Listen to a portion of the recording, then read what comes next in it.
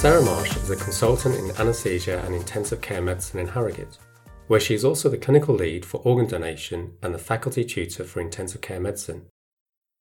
She is actively involved in the Faculty of Intensive Care Medicine, where she is the deputy chair for both the Women in Intensive Care Medicine and Education subcommittees.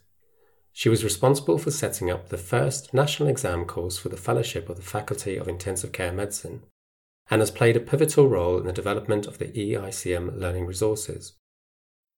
Sarah is also a devoted mother and wife with 3 boys under the age of 7, and today she talks to us about how she remains resilient whilst balancing a busy day at work with the demands of home life. It's a story which I'm sure will resonate with many listeners.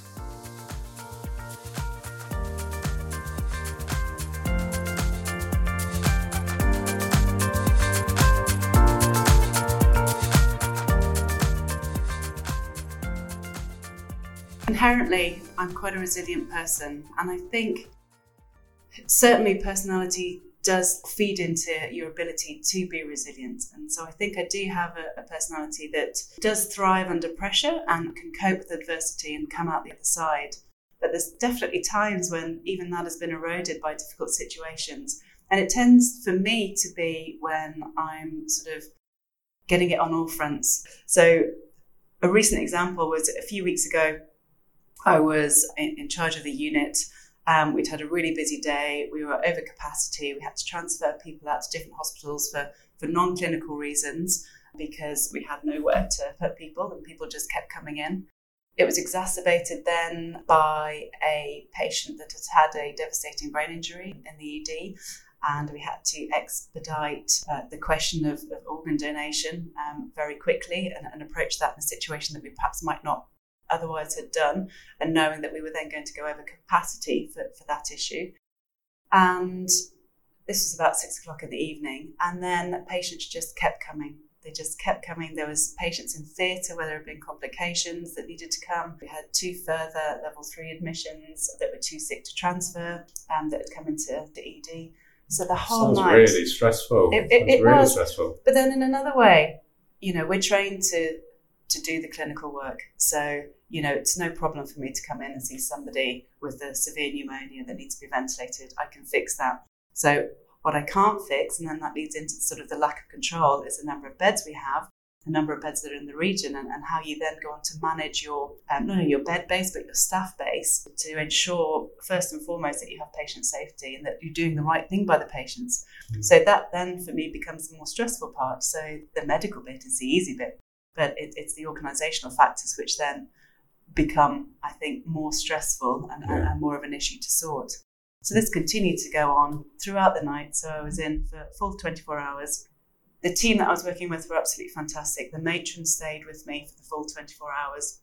We had some of our ODPs from theatre that took on the role of looking after the level 1 patients, and everybody really pulled together. The nurses were fantastic, and we made what could have been a very difficult situation into one that was both safe and effective, and we managed it until the morning. But then the other side of the work-life balance then comes into play. So by the time I then was away from the hospital, I was then late getting home for my husband to go to work. So he was ringing, "Where are you? I need to go to work." And I was like, "I know, I'm still at work." And I had to get back because I have 3 young children under 6. They needed to go to school and nursery, etc. So I had to dash back, take over from him. He went off to work, and then I had to start the day with them. So I was sort of physically exhausted, and my brain was fairly frazzled after having to manage a whole myriad of things overnight. And then had to start the process of getting them dressed, getting them breakfast, getting them to nursery, going off to school, etc. Yeah, so it's a situation of juggling a lot of balls, isn't it? And to switch off that medical side and then to go home and be a parent on some caring responsibilities. Yeah. Especially when your car sort of empty. Absolutely, so the tank was empty. I was exhausted, but then I had to, pull my socks up and carry on. And then sort of switching from that to then, switching very quickly back into a home life and sorting that all out. And knowing then that I was then on call the following day, back at work, Friday through to Monday morning. So having to make sure I managed to get some sleep because I had to then prepare for the next mountain. So if I could just take for a moment back to that example that you explained of being in a situation where you had things coming at you from multiple angles and very stressful things as well. How did you feel in that moment? So I think at that time, I'm very much just get my head down and plow through things. And it's only sort of when I'm through it that I can look back and reflect on how difficult that situation was. But at the time I was like, well, I have a job to do. This is what we're going to do. And we're just going to sort of go ahead and keep going. But it was only sort of on reflection, and actually not until the end of the following weekend on call that I then had a chance to pause, regroup, and look at sort of the adversities that had been put in front of us and how I'd managed to get through all of that. And then had to be very cognizant that, you know, my tank was empty, and how am I going to refuel that when, you know, I've still got young children to look after, I had to be back at work, I've still got calls to do, you know, how I was going to then catch up to make sure that I got my resilience levels back to where they needed to be. I think that's probably what makes us the people that are able to do the job, and that you just get on with it, don't you? And it's about, you're faced with a number of things and you just have to get on with it. Yeah. But it's interesting how it's on later that you kind of feel the true effect of that situation and how you feel. And it's about the reflection at that point. Yes. So how do you do it? How do you reflect? Who do you reflect with? And is there people who you can talk to, you can't talk to? Well, I am so lucky that I work with a fantastic team of intensivists at work, as well as the nursing staff. And I think we're all pretty close, and we do a lot of chatting about this sort of stuff in the coffee room or in offices. If we're in theatre, we're geographically very close to the intensive care unit, so intensivists will often gravitate back towards the intensive care unit, come and see the patients. And we all do talk about things about what would you have done and how has this worked, and I did this and I'm not sure if that was the right thing to do. And for me, it really helps to reduce some of that moral burden about decision making and some of the reflection that goes on, because certainly for me, you know, problem shared is a problem halved, and I think we're very good at doing that in the intensive care unit that I work at. And for me personally, without that, I would be very lonely, and I am sure not as resilient by any means as I am. And so it's thanks to the team that I work with that can sort of facilitate, for me, the ability to carry on and function at the level that I do. How about people outside of your work? Is there anyone else that you find you can talk to about difficult situations, just kind of to de-stress, really? It's a tricky one. So my husband's non-medical, so he always looks a little bit wide-eyed at me when I'm telling him these tales. Very difficult, isn't it? I'm like, oh, too much overshared. Okay, right then. And I have some very good friends from medical school, but they're all GPs. So again, when I tell them these stories of what's happened and what I've had to do, they find it really difficult to understand and to, you know, if we talk about doing an on-call, for example, they'll say, I'm on call tonight and it's till 7 p.m. I'm like, oh, that sounds terrible. Yeah. So it's different, but they have different stresses. And I guess it kind of shows that thing that you need good colleagues, don't you? You do, because in a team, because I think you've just hit the nail on the head there, really, because actually thinking, I haven't thought about that question before, but for me, outside of work, there isn't really anybody for me to share things with that really understands. But I don't feel I need to, because I get that at work. And, you know, the people that I work with, I'm fortunate enough to call really good friends. So actually, I don't need that because I have that. And I can only imagine if you didn't have that, it would be very lonely. And I don't know how you'd be able to get through it. Going back to that day on call again, just thinking about tips for people to think about, well, if I was in that situation, what did Sarah do? How did she cope? How did she manage with that? What sort of things made her survive to the end of the day and come back looking refreshed the next day? You have to look after yourself, and that means that you need to eat and you need to make sure that you can sleep. And I think if you have enough in your sleep bank and you've managed to eat, I think you can pretty much manage to get up and carry on. So when it's busy like that, it can be very easy to miss meals, very easy to stop drinking, very easy to become short and frazzled because you are a bit tired.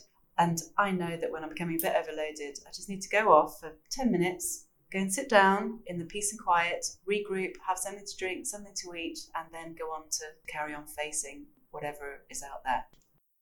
It's a really important point, isn't it? Because I guess a lot of our careers and our jobs is about doing things for other people. It is. And often we forget to think about ourselves, don't we? And about making sure that we ourselves are strong and we are able to help other people. So it's a really, really good point there, Sarah.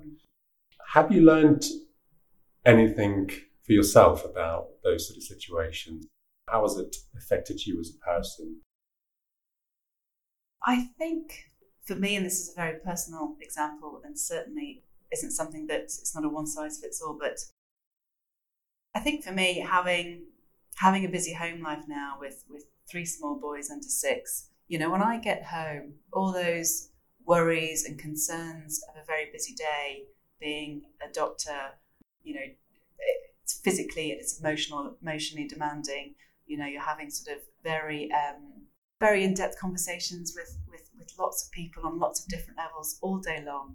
And, when I go home, I feel sort of physically and emotionally depleted. But then I get home and actually I have to switch off and I have to carry on with a different role completely. And having the boys at home, it's really sort of made me think, actually, you can't sweat the small stuff. Because, if you were getting upset about every box of Cheerios that was spilt on the floor and, you'd really struggle. And I think in a way I've sort of translated some of that into my work life, in that for me to continue to function at the level that I do and to continue to thrive in these situations, then some of what would previously have bothered me, I have to let go. And it's important that we give ourselves permission to do that, and permission to say that you can't do everything at 110 miles an hour, or you can't give everything 110%. Sometimes you have to take your foot off the gas and accept that good enough is good enough. Not that you have to reduce your levels of what you might expect from yourself, but just to give yourself a break sometimes, because if you don't, you can't continue like that. So I think for me, definitely sort of that having a different focus in my life other than work has given me the ability to just give myself permission to not be as perfect as I might have wanted to be, because that's unachievable. And the only thing that's going to happen from that is going to be disappointment on my end. And actually, I'm doing okay, and that's all right. Yeah, so, you're doing really well. So it's just giving yourself permission to be happy and to, you're doing a good job. Well done. I guess it's a little bit about how you manage your reserves, isn't it? And realising that you can't be great at everything. Nope. And I guess in some ways... And you are going to drop a few balls. Yeah, it's choosing which fires to fight. It is, because you can't do everything. And you can only spread yourself so thinly. So it's about saying yes to the right things and politely declining the others, and but making sure that you as a person are okay. Because if you don't function, then a lot of things around you will then begin to crumble. So it's very important that you've got to keep yourself well.